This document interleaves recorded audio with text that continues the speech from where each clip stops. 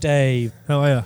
I'm good, thanks. It's been a while. Yeah, I guess in context of the show, it's been in a couple of weeks, I guess. Yeah. So our last episode was at in the In north. the north, yeah. Yep. That was a good one. And this one is one that you're not actually on, other than you being here right now. Exactly. I'll bookend it, and then all the guts will be sans Dave. So coming up, we've got a show with Artisan Brewing out of Denmark in WA. Where is that in relation to Perth? South. Okay. Really liked chatting to them. I haven't actually tried their beers.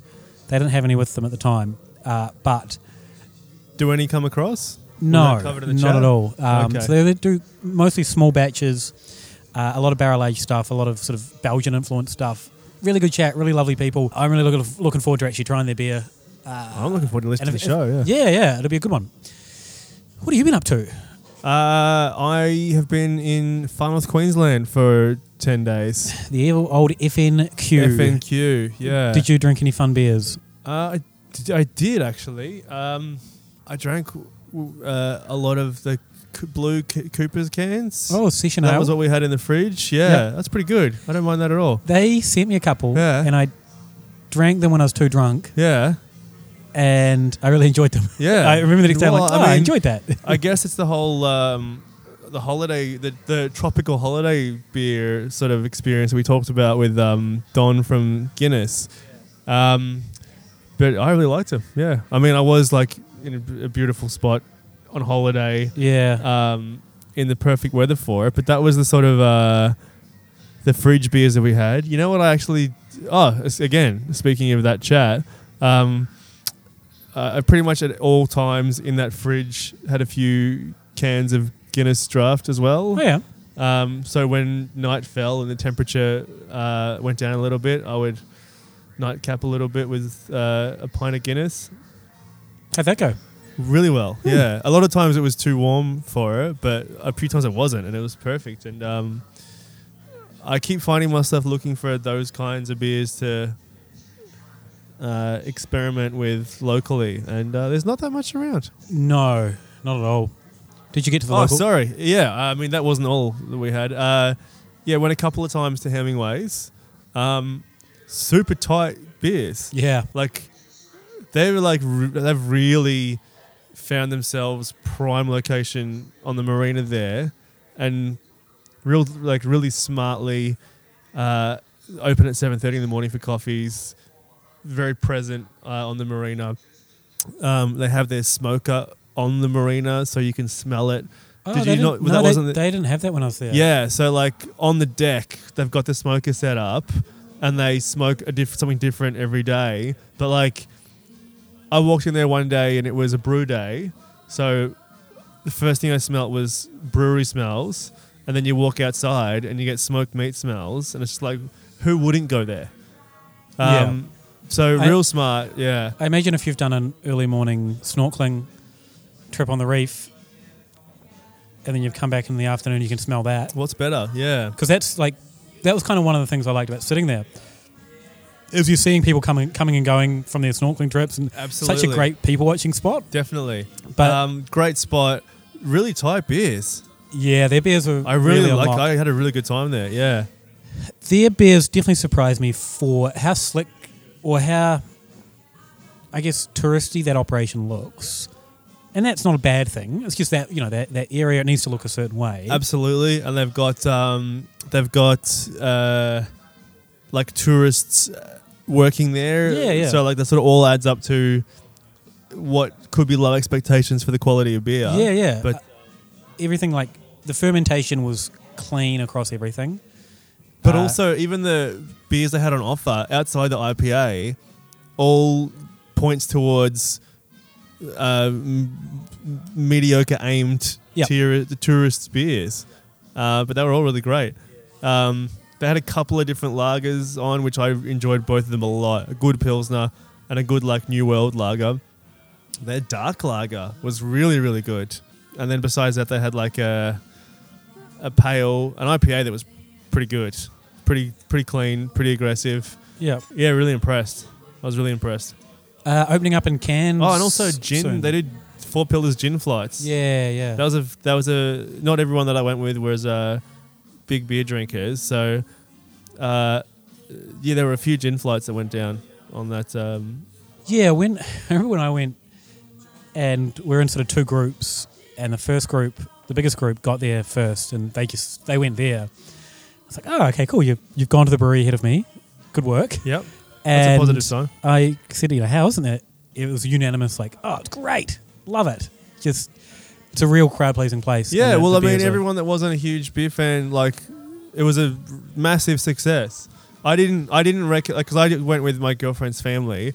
I didn't want to put any pressure on anyone, so I didn't even suggest it. Someone mentioned it, and we went there, and it was a big hit.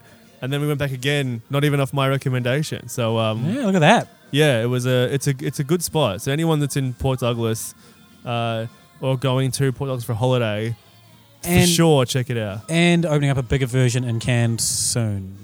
Yeah, that's probably what I would do if I was to do it again. Yeah, which I think from memory it's going to be. And a bigger version. I mean, it's not small. Yeah, their brew house is small. Their brew house is it though? Yeah, I think it's like 8 hectares or something. Oh right, I think from the way they present it to the public, it looks bigger than that. I think it's going to be. I can't remember, 25 or 50. Yeah, right. It's going to be like decent production size. So one thing that I was surprised about, like I kept looking into bars around Port Douglas, and there's not much like other support for the local brewery. Well, they don't do any town? package. No, but I mean, I kept looking for tab decals, and there's nothing besides the brewery. So yeah, I thought that was an opportunity missed, perhaps. But I mean, there wasn't really much other beer besides that in terms of the bottle shops. It was I think I found Mismatch. Oh no, which was a weird find. Nothing of the sort. Yeah, we had Mountain Goat Summer Ale, and Cooper's Tins was as adventurous as we could find. Yeah, which isn't that bad. No, I was happy with it. Yeah. Anything else on the old Port Douglas Palm Cove? No, I mean there was a lot of cocktails had, a lot of cocktails, a lot of tapas, a lot of chips. I spent years of my life weaning myself off eating chips. Man, did I crash down back hard into the chip land on holiday. Did Steph find you and you were just chips hanging off the side of your face? Get out of here! You say that as a joke. One of the nights, her mum bought sweet potato chips to take back to the room from the hotel bar, and we were having some cocktails there. So Steph said, "You guys go back. It's busy tonight. Whenever it comes, I'll just bring it back to you, and that way you can go and relax or whatever, and we'll just drop it off." And the chips arrived, and they were regular potato chips. They weren't sweet potato chips. Crazy, because it took a while as well. Yeah. So how long is the next one going to take? We said, I'm sorry, but they actually ordered sweet potato chips. They were apologetic, and they said, we'll get it done straight away, but you guys just have those chips if you want. I'm like, I guess we'll have one or two of the chips, and then I don't know what will happen with them. And then quick as a flash, the sweet potato chips came out. They post haste got it sorted. Steph went back, and by the time she got back, all the chips were gone. I ate all the chips. Okay. It was delicious. They were really good. I love chips. I get that now. Yeah. Yeah. So that's why I try to keep them at arm's length. Yeah. It was tough. Yeah. How you holding up since? Have I had I probably haven't had chips since then. I'll probably give it a little while before I do it again. But they are good. I beat you within the next couple of days. And I don't know if we can talk about what we're doing the next couple of days. Oh, really? I don't know if it's under embargo yet or not. I think we can talk about it. What embargo? What would be Well, I think they don't like people to talk about it until the beer comes out. No one's told us anything. We don't know anything. Yeah. Anyway, I bet you at some point, let's just sail right past that. We're going to... There'll be chips this weekend. Yeah, and I bet you... Yeah, but I think the reason why I don't have them in civilian life is so when they come up in these circumstances, I'm fine with it. Yeah, fair enough. Good strategy. Good way to live. Yeah, exactly. So FNQ was pretty FN good? I don't know. No, it was good. Okay, yeah. I mess with that. I enjoyed that. Awesome. Cool. Let's do some artisan chat, hey? No, I've got some news first. Oh, really? Yeah, I've got 3 things. Oh, okay. I just was thrown off because we're throwing to the past. But I guess when it comes out, it'll still be fresh. Yeah, It's like a Scorsese movie. it is a bit. Or isn't it? Tarantino, depending on who you like the most. True. Is it Scorsese like? Does he mess with the timeline at all? I don't know. I just I know don't think that. so. Okay, I was trying to sound smart. Yeah, no. I think, okay, cool.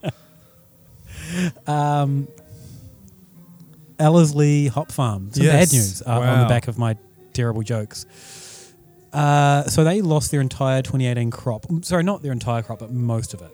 As in, And a lot of 90% is probably not a low estimate. but also a lot of infrastructure as well. Yeah. So I did a story for Brews News about that and spoke to the guys there. I spoke to the manager. He probably pretty optimistic, which was really cool to hear. They really want to be on track For next year's harvest. Right? So basically, it's Pride of Ringwood, Super Pride, Astra and Melba. So Astra and Melba are probably the two New World ones. Super Pride and Pride of Ringwood are used a lot, even in craft brewing for bittering. Yeah, I'm pretty sure it might have just been in the last chat we had. I think he said he used Astra quite a bit, didn't he? Oh, yeah, Astra. Yeah. So basically, I spoke to him and I also spoke to Bintani, who handle a lot of hops. They don't handle their hops, but they handle a lot of hops. And both kind of said, don't panic if you're a brewer out there. Things are being shifted around. Other brewers are offering other things. But yeah, it's not a great No, it's situation. devastating. And it's from my understanding they're pretty small and pretty much a family company. So seeing someone lose their entire business and at the most crucial part of the year. So I don't know if there's, going to be any sort of help Ellerslie get up on their feet kind of a thing at some point. But yeah, keep an eye on them. And moving on to also interesting news. Trademarks are coming up at the moment again. Did you What's see the latest one? There's two that I want to mention. Oh, yeah, right. I mean, one is a big... Yeah, go on. Go for it. So, Collins Street Brewery, which is a contract brewery here in Melbourne, they, I think it's suing, whatever the correct terminology is, for... they're taking Lasser into court over Urban Pale Ale. Or the use of the word urban. Yeah. So, they have Urban Ale, Lasser have Urban Pale. Both kind of happen at the same time. There might be some crossover in terms of who registered trademarks, or if Lasser let something lapse. I don't know the ins and outs of these kinds of things. I can't think of what the company was, but I think a name using the word urban was registered long before. There's Urban Craft Brewery, I think they're called. They're owned by the Rockpool Group. So the Rockpool Group is not... The Rockpool Group's another weird one. So that's obviously Neil Perry's restaurant, but he was bought out by a private equity company that had quite a few restaurants. They have... they've got a couple of German places and like the pasta places. There's a couple in Sydney, these pasta places. There might be one in Melbourne as well. I can't remember what they're called, but they've got quite a few. You know those big restaurant-y groups. And then they've got Urban Craft Brewery, which used to be Munich Brauhaus. So the Munich Brauhaus beers kind of morphed into... Their brand is terrible. They do the... every one of their beers is a girl. It's like a funny, cliche girl that's a little bit seductive in some way. I think did we do a show about it, or we mentioned it in one of the They previous probably shows? mention them. Yeah. They're the ones that have a double IPA and it's like 5%. It's double something. Yeah. So the word urban, I guess, is at key here. I don't know if that brewery's weighed in. It is an interesting move, and I don't know the finer points behind it. I guess it's an interesting move in terms of La Sirène have so much love from the community that a contract brewery that no one really knows about could be seen, I don't know, down that Thunder Road path where people kind of see them as only setting up to take legal action. Sure. But also, I mean, it could well just be the way that the stories were written reporting it, but it doesn't seem like it's a robust case from Collins Street. Yeah. It's probably up for the lawyers and the judges to decide. I'm sure, yeah. I mean, if you can take... I mean, it's... Yeah, I don't know. It's tough. I haven't had any of their beers. I've never heard of them before. They popped up a while ago. Really interesting, like one of those. Under what name? Collins Street, whatever? Collins Street, Laneway Brewing, I'd never Urban Pub. heard They of had it, like yeah. three sort of... Wasn't really clear. I think they're kind of locking in their branding now. Right. The brand looks to me like one of those classic contract breweries where there's no substance behind it. By all accounts, though, the guy behind it is a home brewer who's passionate about the beer. I'm not sure if that's come across in any of their marketing. I haven't tried their beer, but reading the blurb about their beer, it doesn't look like it's come across. Doesn't really inspire? Okay. So, yeah, I don't know. See how it plays out. Yeah. It's certainly one that will be followed with keen interest, I think, yeah. The other one that's come up in the US is, and the beer's available here, is the Breaking Bud from Knee Deep. Right. So the makers of the show Breaking Bad aren't happy with that one. Sure. Which is reasonable. Yeah, so I think that's... That always seemed like one of those ones where if you put any thought into that, you go, oh yeah, maybe we shouldn't do this. Yeah. Yeah, there's probably... I could probably name 10 Australian Definitely. beers I feel people are far worse. I feel there's not enough consideration put into that sort of thing. The other one going around is the Keystone. Yes, Keystone Was Light. that the one you thought I was going to mention? No, no, I didn't know what I thought you were going to mention. Which is kind of a funny one if people haven't been following it, because Greg Cook did one of his classic We're Stone Brewery, we're outrageous, we're going to take on the big guy videos. And to be honest, I think he had a reasonable case, because basically what's happened is Keystone are really focusing on the stone part of their branding. And am I right in saying that like it's like this? It's visible on the can is the phrase "Stone Light." Yeah, and I think Stone have a beer called Stone Light. Is that right? No, is that not right? So it's just the big visibility of the word Stone. Yeah. Right. So, but when Greg was talking, he would cover up the key with his hand so you could see the stone, or even I think if you turn the can a certain way, you can't see the word. And key, I think on the cases when they're stacked up, they'll just say Stone. But the legal documents were written very Stone-like, and the way they've gone about it isn't very professional. Very like, oh, we're upstarts, we're taking down the corporate beer. Did you say it wasn't very professional? No. Oh, okay. Right. No. Okay. So Miller Coors, who own Keystone, have clapped back in a very good legal document. There's a really great thread about the Miller Coors case, the counter case, whatever it's called, defense, on Twitter.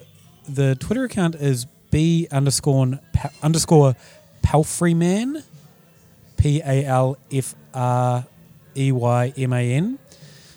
He's a lawyer and he's a home brewer and he's sort of involved in legal issues around beer. And he kind of looked at the Miller Coors case and how much it dismantles the Stone case, to the point where they're like, we were using this kind of branding before Stone came along, so we're putting forward a countersuit asking them to cease and desist with all Stone branding because we were there first. Somewhat like a little bit trolly, like fuck you guys, but also like, shit, these guys actually make some pretty good points. Yeah, like they might not need to make the points, but if they're going to get poked. Yeah. Really interesting thread. Read it through if you get the chance. A fun read. The other piece of news, I've just dropped my phone. What do we got there? Oh, the only other thing was Good Beer Week. It's happening soon. I don't have anything tangible. I just kind of wrote it down thinking we should talk about it. But do stuff. I mean, I don't think anyone listening needs to be come to our live prompted. podcast. Oh, for sure. The Monday night. Event, yeah. The Monday night, come along to Catfish. It's free. Free event. I don't know if there's beers being poured for free or not, but surely if it's free, it won't be, right? Don't know. Yeah, don't know actually. We haven't been involved in the organisation, but Catfish asked us to we'll just put our names on it to sell a few ticks. Yeah. Free ticks. Free ticks, yeah.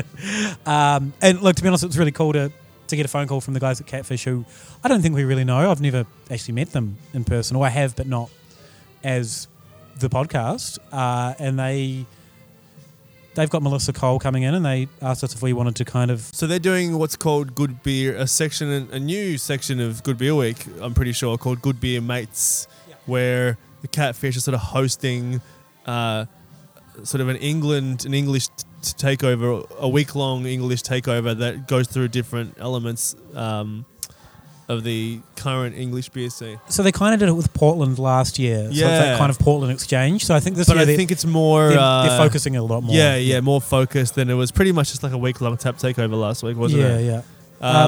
So we're going to have Melissa Cole on the show. Yeah, and I think Melissa was someone that we sort of like penciled in as a potential guest should the chance arrive, and it has on our laps pretty much. So that'll be great. I think we're going to be specifically talking about the London scene. No doubt with, I guess, her love of cooking and beer.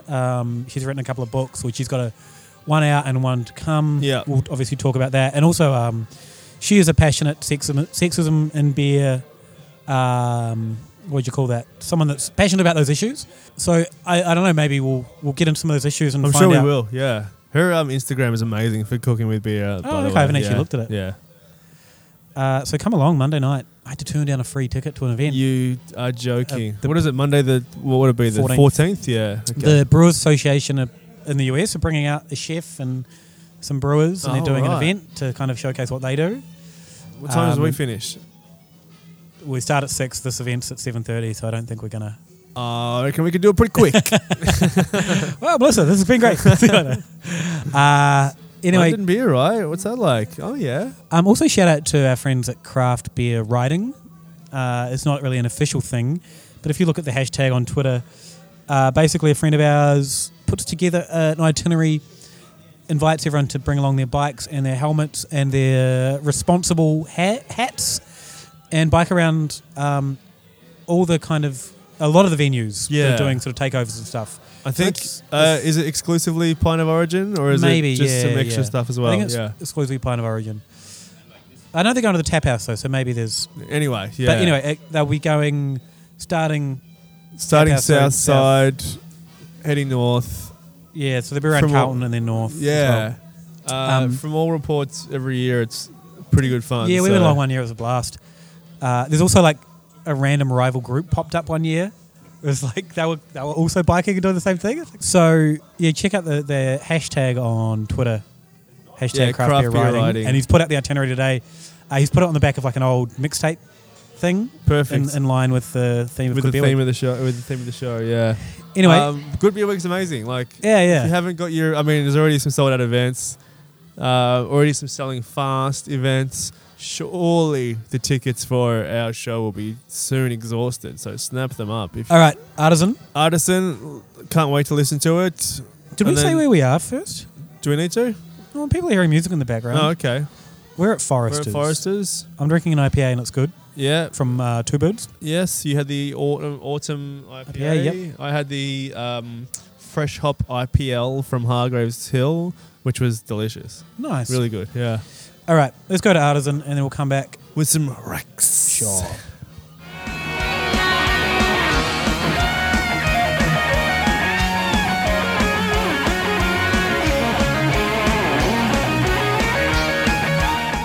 I'm here with Brian and Julia with Artisan. How's it going, guys? Great. It's good to be here. Fantastic. Melbourne's having a gorgeous day today. Thank you, Melbourne. It is a lovely day. We're at General Assembly, which we think we decided was Matilda Bay / CUB kind of influenced. But we've got some Dog Bolter, which long-time listeners will know is a beer that we kind of like on this show. So that's exciting.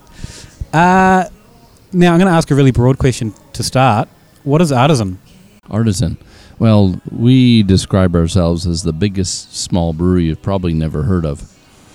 Artisan formed only 3.5 years ago. Our goal is to brew Belgian-inspired beers. We're a big brewery because we brew big beers, and we win big awards for those big beers. But we're really small in production. Last year we only did 25,000 liters. And you probably never heard of us, too, because we only distribute in WA. A few times we've gone to Melbourne, to Royston and Alehouse Project, but most of our sales are all WA. Yeah, it's interesting. As I was saying to you guys before that I'd heard of you, and it's the kind of brewery that I wanted to drink, but hadn't ever had a chance to. So I'm excited to finally meet you. How did Artisan start, and I guess why this approach of doing small batches, Belgian styles? And in 2002, I went through the American Brewers Guild program and to get my diploma in brewing science, and that took me to commercial brewing. And when I was going through the school, yeast was one of my fascinations.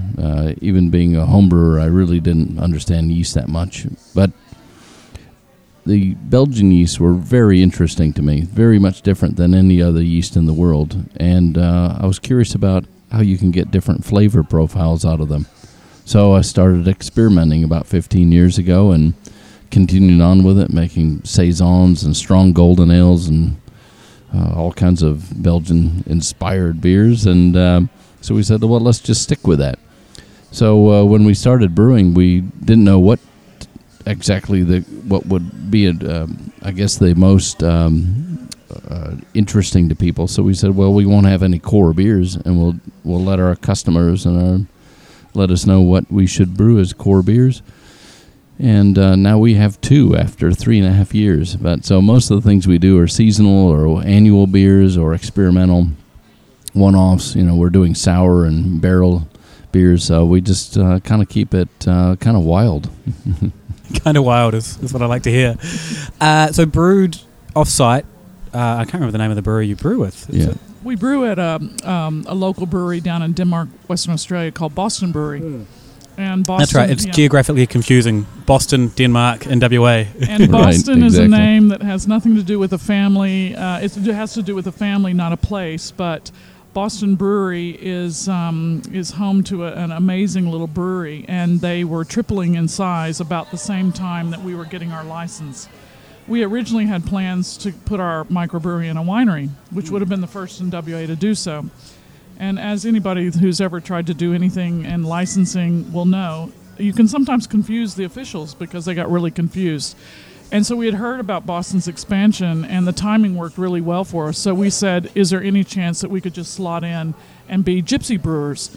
And they had all this excess capacity coming in. They said, absolutely, that would be fantastic for us. So that was a business model that's worked for us, and we've been there over almost 3 years now.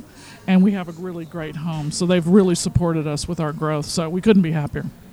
That's quite cool because Boston, they do sort of fairly down-the-line styles. Correct. I think I've had their lager, their rye lager or rye pale maybe.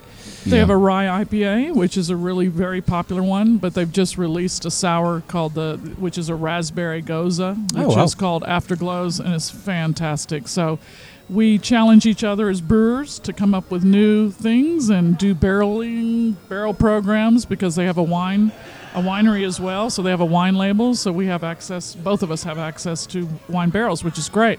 So we're very lucky. I mean, we're not competing, and we just really enjoy working together. So it's a really good relationship. So again, really good place for us to be right now.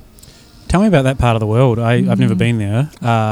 It seems reasonably isolated. What's the beer love like over there?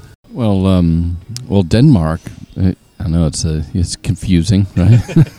I tell people I'm from Denmark, and it's like, you don't have a Scandinavian accent. But it's cool. It's on the Southern Ocean in WA, so it's similar to Melbourne here, and where you get different weather patterns. But it's just a really exciting place. There's great beaches and forests and so much space and so many things to see down there. And it brings a lot of tourists through. And it's only a 5-hour drive from Perth, so it's not that far. We're used comparative. to that. Yeah, so it is a long way, but most of our business is in Perth. But it's a great place to live, and it's growing all the time. And the beauty of Denmark is you're on the Southern Ocean, so you're getting the most amazing fresh water. So all of the water that goes in our beer is collected rainwater, so incredible. And I really do think it makes a big difference. And it's a fascinating place to be because it's wine country. It's a lot like Margaret River is, but it's incredibly at the very beginning of that whole journey of craft beer. And so we're kind of setting the stage for some other people. There's about 2 other producers that are getting ready to pull the trigger down there. So awesome. We're pretty excited because we think it'll be a destination. So we can strongly recommend it's worth the drive. How big is Denmark? About 5,000 people. So, awesome. Yeah. I'm from a town of 3.5 when I left, so I kind of know how that goes. So I guess to have local producers making things, do you guys get community support from that? Absolutely, and we support the community as well. Last year, after winning the Southwest Beer of the Year with our triple treating, a Belgian triple with mangoes came in at 10.6%. A small beer. We won $500 and doubled that and donated it by brewing a special beer to the Sea Rescue team. So they were building a new boat for doing sea rescue, and we said, well, this is a great group to support, so we did that, and we also get support from the locals as well to get our beers into different functions that they have down there. We just had one called Local Heroes. It was a big dinner, 100 people, and it was good to show our beers. Going by your accents, I'm going to guess you're not originally from Denmark. Mm-hmm. How did you end up there? And where did you start out, and how did you end up there? That's a long story. Yeah, but I guess keep it short. We're Texans, but in '92 I worked for an oil exploration company. It took us overseas to Singapore and then to London. And when I was in Singapore, I was the regional manager, and Australia is part of my territory, and I'd covered anywhere from Perth to Karratha, Darwin, and Brisbane. And Julia had worked for a company that her I guess it was the president of the company, enjoyed doing incentive trips for the salespeople down to Australia. So that took us to Sydney, Melbourne, Adelaide, Perth, and so we'd seen the top and bottom end within a couple of years, and we said we could live here. So we were looking at it originally just coming in on a tourist visa. But an Australian friend of ours in Singapore said, "Oh, just migrate," and it was $400, and we did it. Seems so easy. So yeah, in '98, they said, "Welcome to Australia." It took us 2 years to get approved, but because we weren't sponsored by family or a company, but we came under what's called independent status. But anyway, long story short, we're so glad our friend told us about this little place called Denmark in the Great Southern Wine Region, because we had original plans to come here to do wine. Okay. And that was our original thought process. And then we started looking at the wine business under the covers, and we thought, single vintage, once a year, Mother Nature. We're city people, and we could brew beer any week. We don't have to worry about Mother Nature. So we backed off of the winery, and I have an identical twin sister, and she went into boutique wine. Right. And she and her husband will tell you they probably wish they went into craft. So are they back in the States? No, they're in Denmark as well. Oh, wow. So my twin sister migrated with her husband. They were living in Angola at the time, and it wasn't a hard sell to get them to come to Australia. So they came in a few years after us and followed us, and they went into wine and we went into beer. So I'm a beer twin and she's a wine twin. Slightly off topic, what were they doing in Angola? Oil. Okay. Oil takes you to real garden spots of the world, that's one of them. But what's the name of the winery? Can we give them a plug? Oh, I can give them a plug. And it's an absolute amazing label. It's a new label called Rising Star. Cool. And they bought a 30-year-old vineyard from one of the top established winemakers, and they're doing really, really good. But, as Brian and I both know, coming into craft, the timing was right. The market was ready. People were excited. They were more educated than when we first migrated in 2003. So we feel very lucky to come into a market where people are receptive, especially women. And I think that's what excites me, because there's so much opportunity for not only women on the business side of brewing, but also on the consumer side. And what we do with the Belgian-inspired ales are so food-friendly. They're meant to be shared. They're elegantly presented in proper glassware. It just absolutely resonates to women. So every time we get an opportunity to introduce ourselves to that market, I think is an exciting time for us. So we're really happy about that. It is an interesting one. I always sort of find wine regions, people are ready to taste different flavour. They're, beer people were just used to lager, so anything that's not lager, they're like, well, I don't know what that is. But wine drinkers are comfortable with Sav and they're comfortable with 4 or 5 different variations of it, and they know what region they like, or they know the Riesling they like, and they know the red they like. So they're ready for that. So I guess, has that helped you guys? Yeah, you're absolutely right on that. We were into wine. I was mostly into wine before meeting Julia and getting into beer. And I had an epiphany moment. I had a beer that someone gave to me, and they said, don't think of it as a beer. Just put your wine hat on and judge it as you would any beverage. And I did, and it was banana and clove, and it was really tasty and creamy. And what is it? And the guy said a Hefeweizen. I was like, a Hefe what? From where? Yeah, nice German Hefeweizen. So that started my journey into beer, and you're right about the wine. That a lot of wine people are, once you get into it, you want to taste different wines. Whereas beer, people got stuck on lager because it is most of what's available on the consumer market. So now, after brewing saisons for 15 years, I'm glad to know that now most people know what a saison is. Before it was really hard. You had to explain the style and the farmhouse. How to pronounce it. That not all of them are sour, and they can be whatever they are. So there's a wide variation. But yeah, it's really great to be in the business now. So Julia, you were the beer lover first then? Is that the...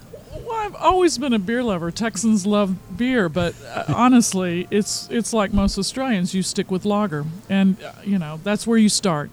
I guess the amazing thing is it's a journey, and if you want to stay in the lager world, that's okay, and we understand that, and we're not trying to convert everybody, but we know that there's a vast majority of people who are curious, and I think what's different about craft beer as opposed to wine.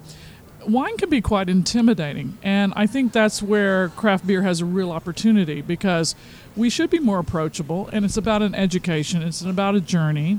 And I tell women who come to our beer dinners, and we do amazing beer dinners because we match all of our beers beautifully with food pairings and champagne glasses and beautiful wine glasses.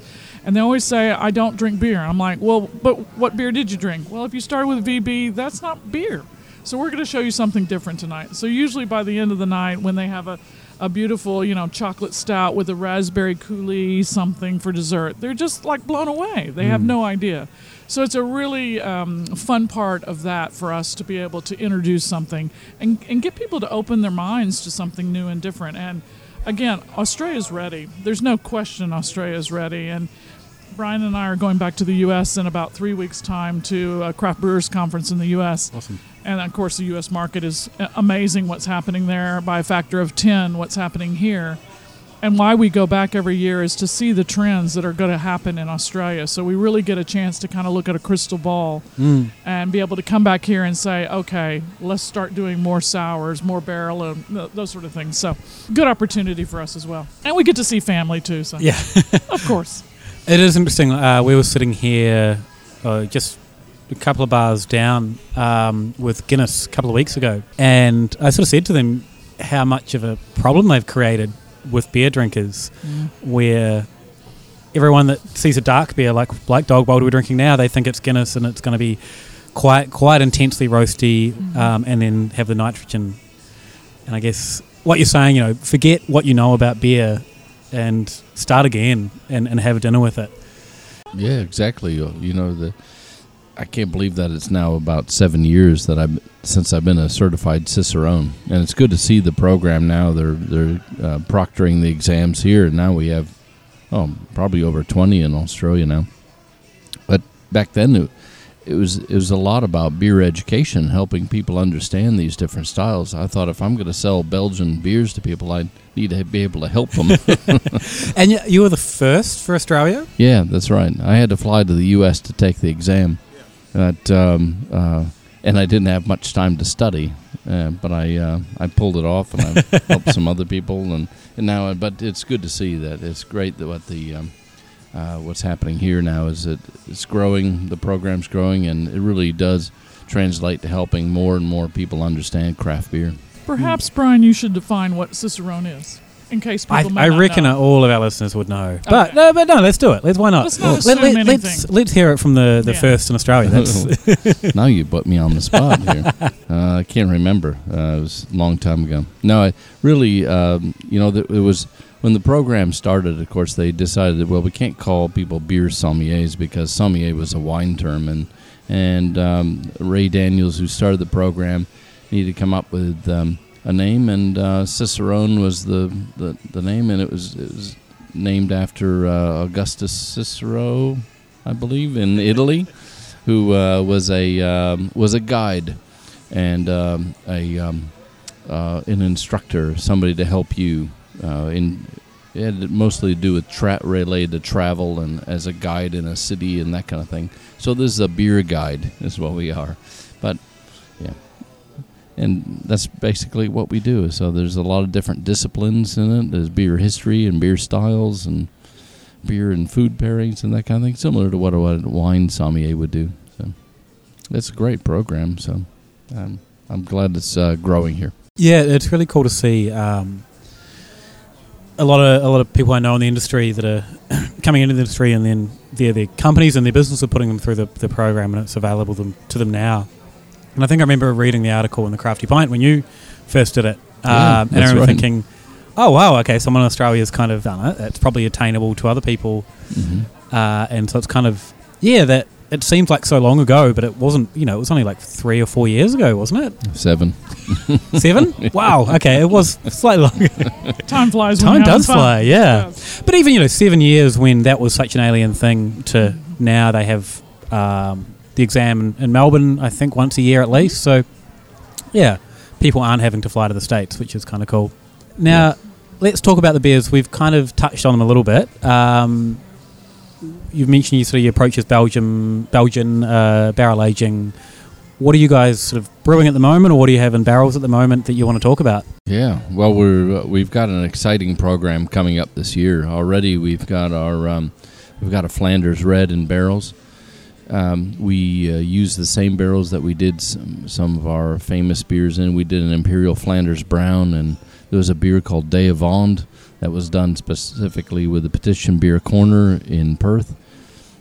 And we're putting our Zen 17 in barrels soon, and that'll be released on Belgium National Day on July 21st this year. Yeah, so we're looking forward to that one coming out again. I'm sure all the people that had the Zen 14 will be interested in that. It'll be just in time for the book, I think. Yeah, fantastic. Sneak Maybe peek coordinate for the launch then. Yeah. What we're going to be doing too is more sour saisons. So the Zen 17 or Zen 14 started out as an experiment. We said we like the organic acids and the tartness that's natural in a saison that's produced from the yeast. How can we expand that? Okay, for your listeners out there, I'm not doing any equations or anything like that, but I am going to probably announce a geek alert here that we could get a little geeky. I'll put a little sound effect in. Basically, over pitching and under oxygenating, you can get more organic acids produced. So we did it to the extreme, and we got a little too much. And it was a very, very tart beer.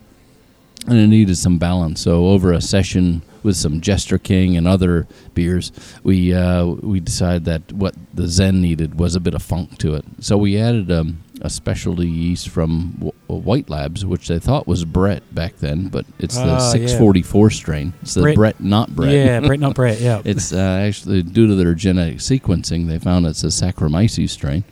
So Geek alert. Yeah, so it doesn't... Brett Trois, is that what? Yeah, it was that Brett originally, Trois, yeah.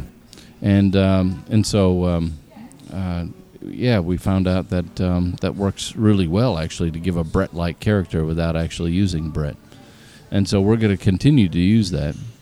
But what we're going to do is do some a barrel souring and also add fruit to the beers as a test with sour saisons. As we know, Berliner Weiss with different fruits and Goses with fruits have become popular, but we like sour saisons. There's a bit more character from the yeast from those, so it's not just a straight lactic kind of character with those. So we think it's got it'll be an attractive option for the drinkers out there to drink sour saisons that are fruited or spiced. Yeah. You mentioned the triple with mango. Yeah. Why mango? It was a collaboration. We did it with Celebrations Hamilton Hill and also the Monk Brewery.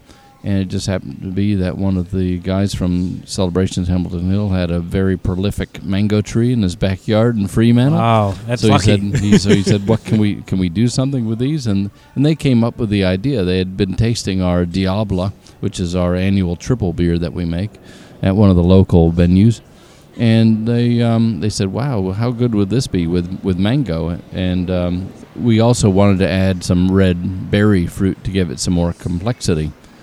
In the end, we ended up using them to give it a little bit of flavor, but mostly for an acid addition. The raspberries were really tart, and we needed to bring down that perceived sweetness from the fruit of the mango.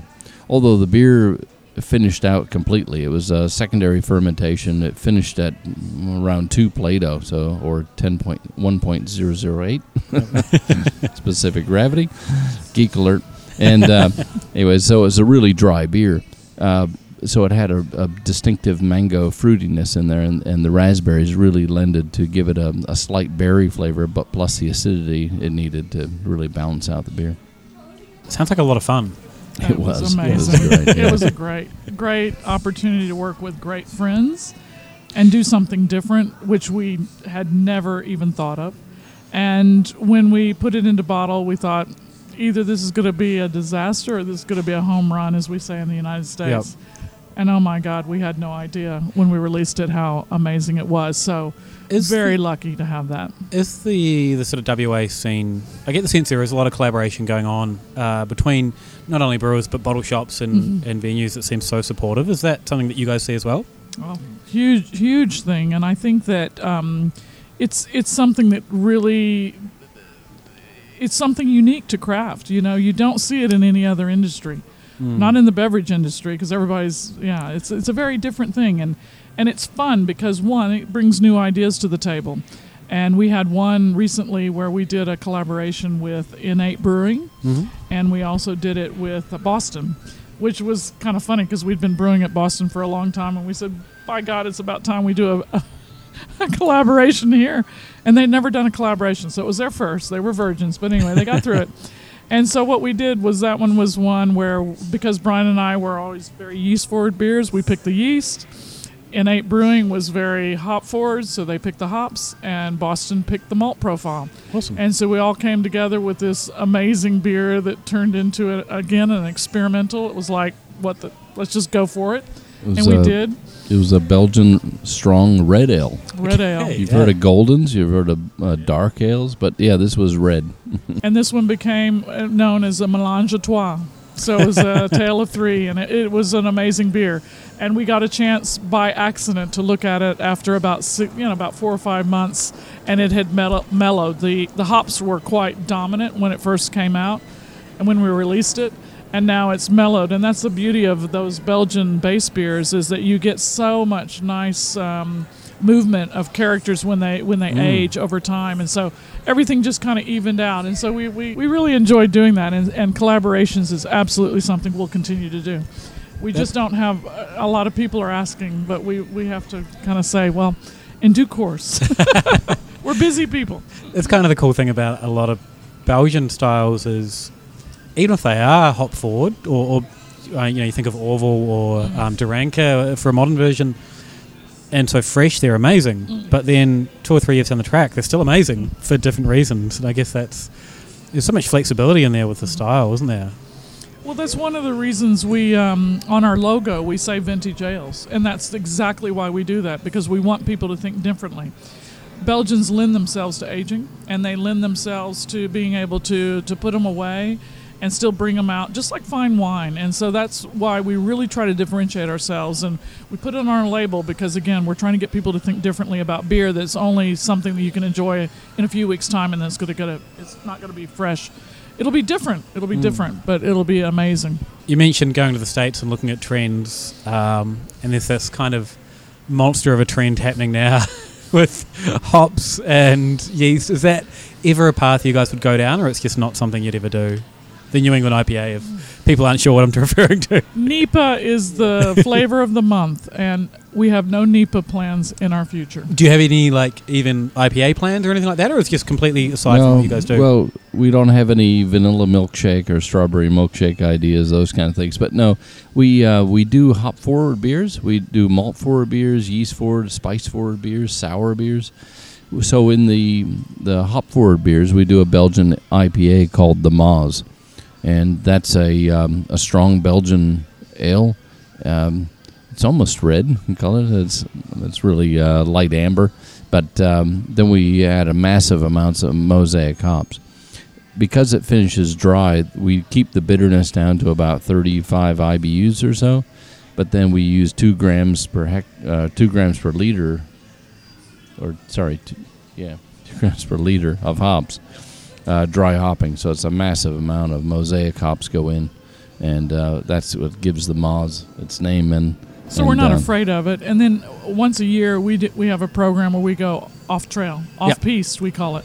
And so last year, our off piste version was an American barley wine, based on a recipe that our brother-in-law won gold at the amateur at Perth World Beer Show, and it is a massive amount. Also, of was a hops. runner-up at the Australian Amateur Brewing Awards There too. you go. So yeah, it was a Excellent. very exciting beer. What's his name? Paul Hyatt. So now he has the Rising Star Wines. Yeah. Yeah. I feel like I've come across his name somewhere. Yeah, Probably. so, He's a certified homebrew. beer judge, and Yeah. he's been involved in a lot of beer judging at Perth World Beer Show. He's Awesome. going to the U.S. as well to be a volunteer at the World Beer Cup, Awesome. Which is this year, isn't it? which is this year, absolutely, in Nashville, Tennessee, and in the 1st of May. So we're pretty excited. Yeah, so he's still a great brewer. He's made some fantastic beers over the years. We started homebrewing together in 1991. Yeah, cool. You're dating yourself now, even huh? though he, even though he's into wine now, he still loves beer, and so do we. So a 75 IBU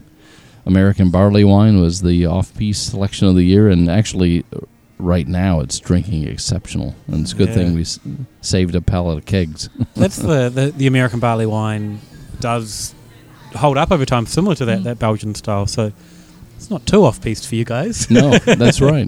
Different yeast, certainly not Belgian yeast. I did put a few Belgian malts in there, actually. It's all coming out now. Yeah, I know. Not exactly fully off-piste, but yeah, just slightly off the trail. And tell them about this year's off-piste. Yeah, beer, so Brian. this year we did a Texas Brown Ale. There was a famous beer called Pete's Wicked Ale that was famous in Texas and around, and just goes great with barbecue. And now that American barbecue is becoming really popular here, we knew it was a trend that was going to happen, and so we brewed a Texas Brown. But we may just brew this year an off-piste for next year, which will be a Russian Imperial Stout. Awesome. So we're going bigger. Yeah. We're not afraid. Yeah.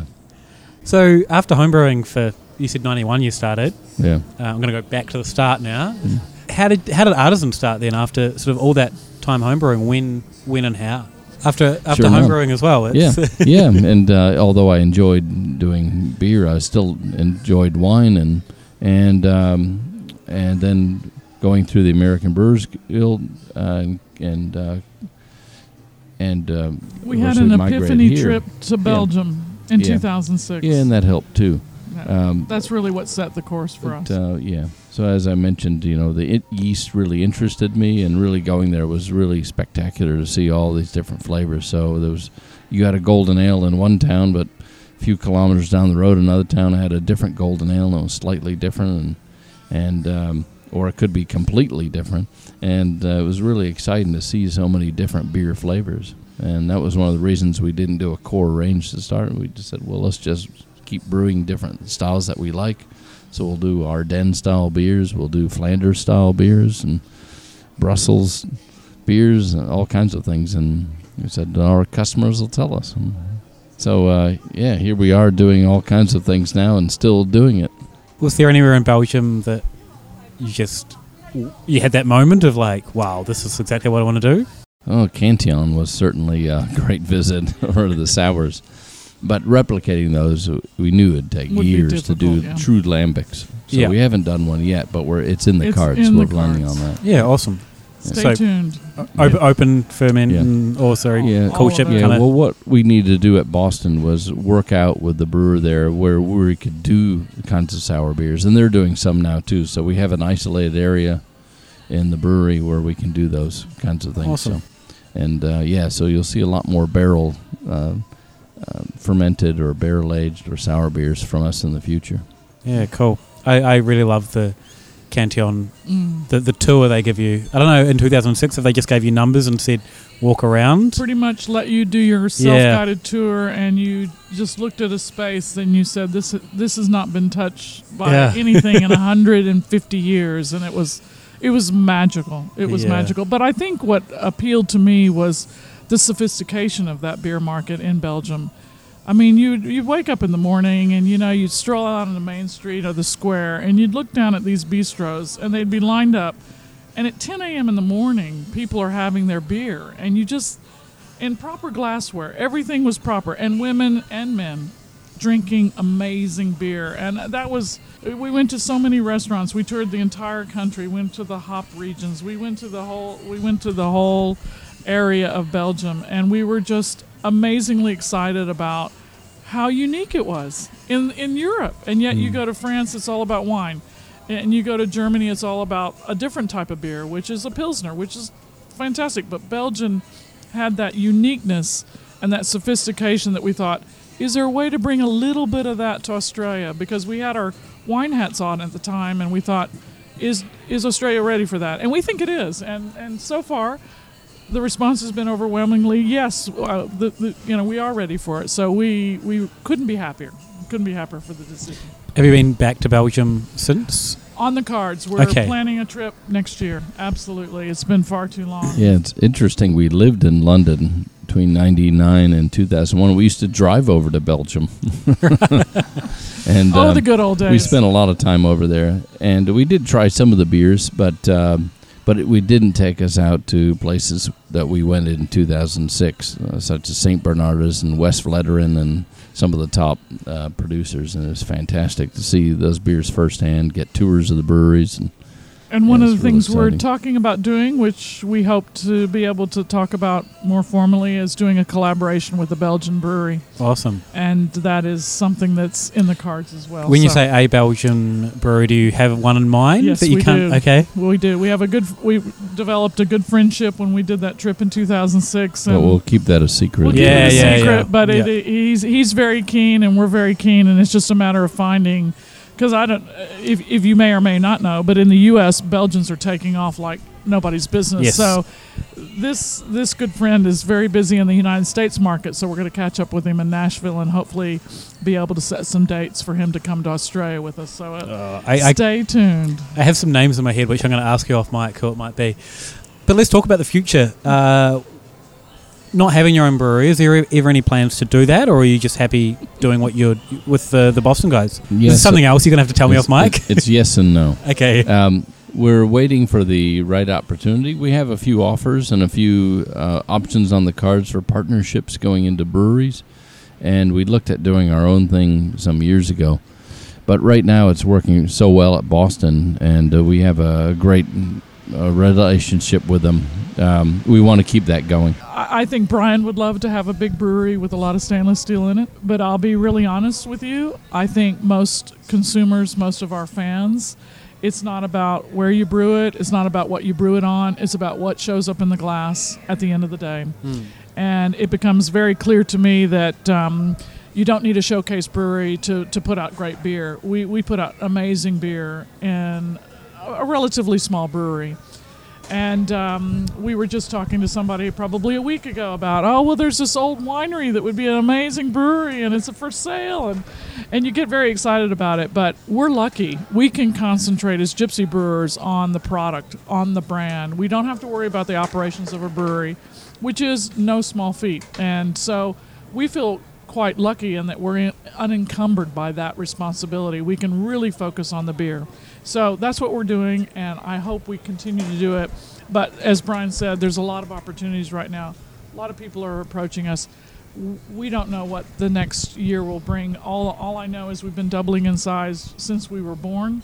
And right now we are flat out trying to keep up with that demand. So we'll see how it all... Yeah, when we go national, then you'll know. Is there anything else you guys want to add before we wrap up? All I would say is I just want to thank all of the fans of your program, because it's really the people that are willing to take a chance, that are out there exploring, that make our job so easy. Because we're Gypsy Brewers, we don't have a tasting room, we don't have a brew pub, we don't get to see our fans, but we see them at festivals. And when they come up and go, "Oh my God, I love your beer," it makes our job so worthwhile. And it's really wonderful to connect with people in Victoria. We will get here eventually. But honestly, it's worth the trip to come to WA. It's worth the trip to come to Denmark. So we would welcome you. And if you do, let us know you're coming. And we'll happily give you a brewery tour, tank samples, all that fun stuff. So it's a good answer to that question. It's probably one of the best I've had. Thank you. Thank you so much for your time. I really appreciate it. And yeah, I'm really looking forward to seeing more on what you're up to in the future. Yep. Thank you. Cheers. Yeah, thank you very much.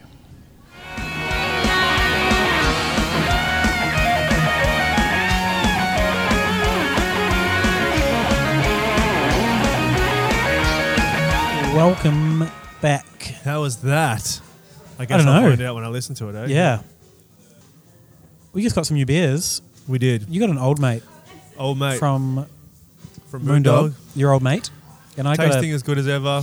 got a beer rocker from Social Bandit, Yeah, that's good. who we've talked about needing to get on this show, and we haven't ever got around to it. Did we decide how we want to do it? Should we go up? Maybe. A little tiki tour. I mean, you won't have to twist my arm to go up to the high Yeah. country that much, yeah. Let's do some recommendations. Sure. Why don't you start? I always start. All right. Yeah, because I always say it, and then I say, I know. what do you got for yeah. us, Dave? I think we've recommended this before. This is going to be the new Hightail. Are we doing the beer? Yeah, I'm going to go for Okay. a beer. But this is the beer. So lately I've been wandering down to my local shop, Mr. West in Footscray, grabbing a selection of beers, mostly Pils and lager, a couple of these, couple of that, maybe a pale. And then, I'll buy a mix 6 or whatever. And the 6, every time for the last 3 or 4 times, has been Sonic Prayer from Modus Operando. Definitely a repeat, but definitely deserving, because So that is such a good. good beer. Yeah. The last one I How is had... the bottle shop? Because when I went to Mr. West, the bottle shop wasn't done yet. It's cool. Yeah. It's look, if I'm brutally honest, pricing is a couple of bucks more than a lot of places, Okay. which is a little bit of a shame. I don't know the ins and outs of rent and pricing, so I don't want to. It's not enough to make me not shop there, because their selection's good and they're really cool guys, Sure. and they give me on It point is wine interesting, recommendations. though. I would have thought that it'd probably be less, if anything. Yeah, Anyway. but yeah, the last one I had was, I looked at the canned on date. I think it was canned on. Pretty sure it was just under 2 months. Yep. Just tasted great still. Yeah, Still within that delicious absolutely. window. I've tried a few of their beers lately. Former Tenant's a different beast, but I still think I like Sonic Prayer better. The Future Factory, that hazy IPA or whatever, Yeah. or the double or whatever it was, I'll go back to Sonic Prayer anytime. Yeah, the Future Factory I didn't love. Yeah.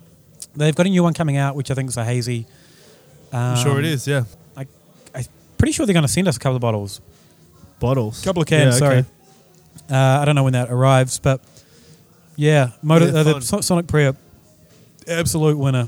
Yeah, it's so good. So good. Good rec. I reckon multiple deserving, I reckon. Yeah, definitely. Yeah. It might be my favourite IPA in the country. If I'm thinking about IPAs, and there's a couple of others that might get that title, but I've had some not great ones. Yeah, fair call. It's a pretty big conversation in itself, I reckon, Yeah. that one. Anyway, I'm going to go with another... No, well, that's not another new release, but a new release. The Fresh Hop IPA from Red Hill. that almost snuck into mine. So they have 2 Fresh Hop beers. I actually probably enjoyed... They had the Fresh Hop IPA and the Fresh Hop ESB. I probably enjoyed the ESB more because it was outstanding, but I'm recommending the IPA because as soon as I smelt it, I was like, whoa, whoa, whoa, whoa, whoa. This is a legit aggressive American IPA, West Coast IPA, which is doesn't really feel like it would come from Red Hill. It's not what they do, is I it? don't know who brewed it, but it's not what they do, but it was really good. Yeah. Here's an interesting thing. There used to be, because they're known for their classic style. Yeah. So that's kind of their speed. There's a thing with classic car clubs where, it's always like had to be a car over 30 years old, but then it got to a point where it was like cars made in the 80s could be a classic car. Why is that? What changed? Well, just time. Like, Right. They had to put an arbitrary thing on classic cars. So then, like, is the West Coast IPA now just a classic style? Like, are we at that point where it's no longer this brash upstart? It can sit with... I think as soon as Hazy IPA came along, West Coast IPA became a statesman, I think. Yeah. So, like, Pilsner... There's no juice coming out of Red Hill, I'll tell you that right now.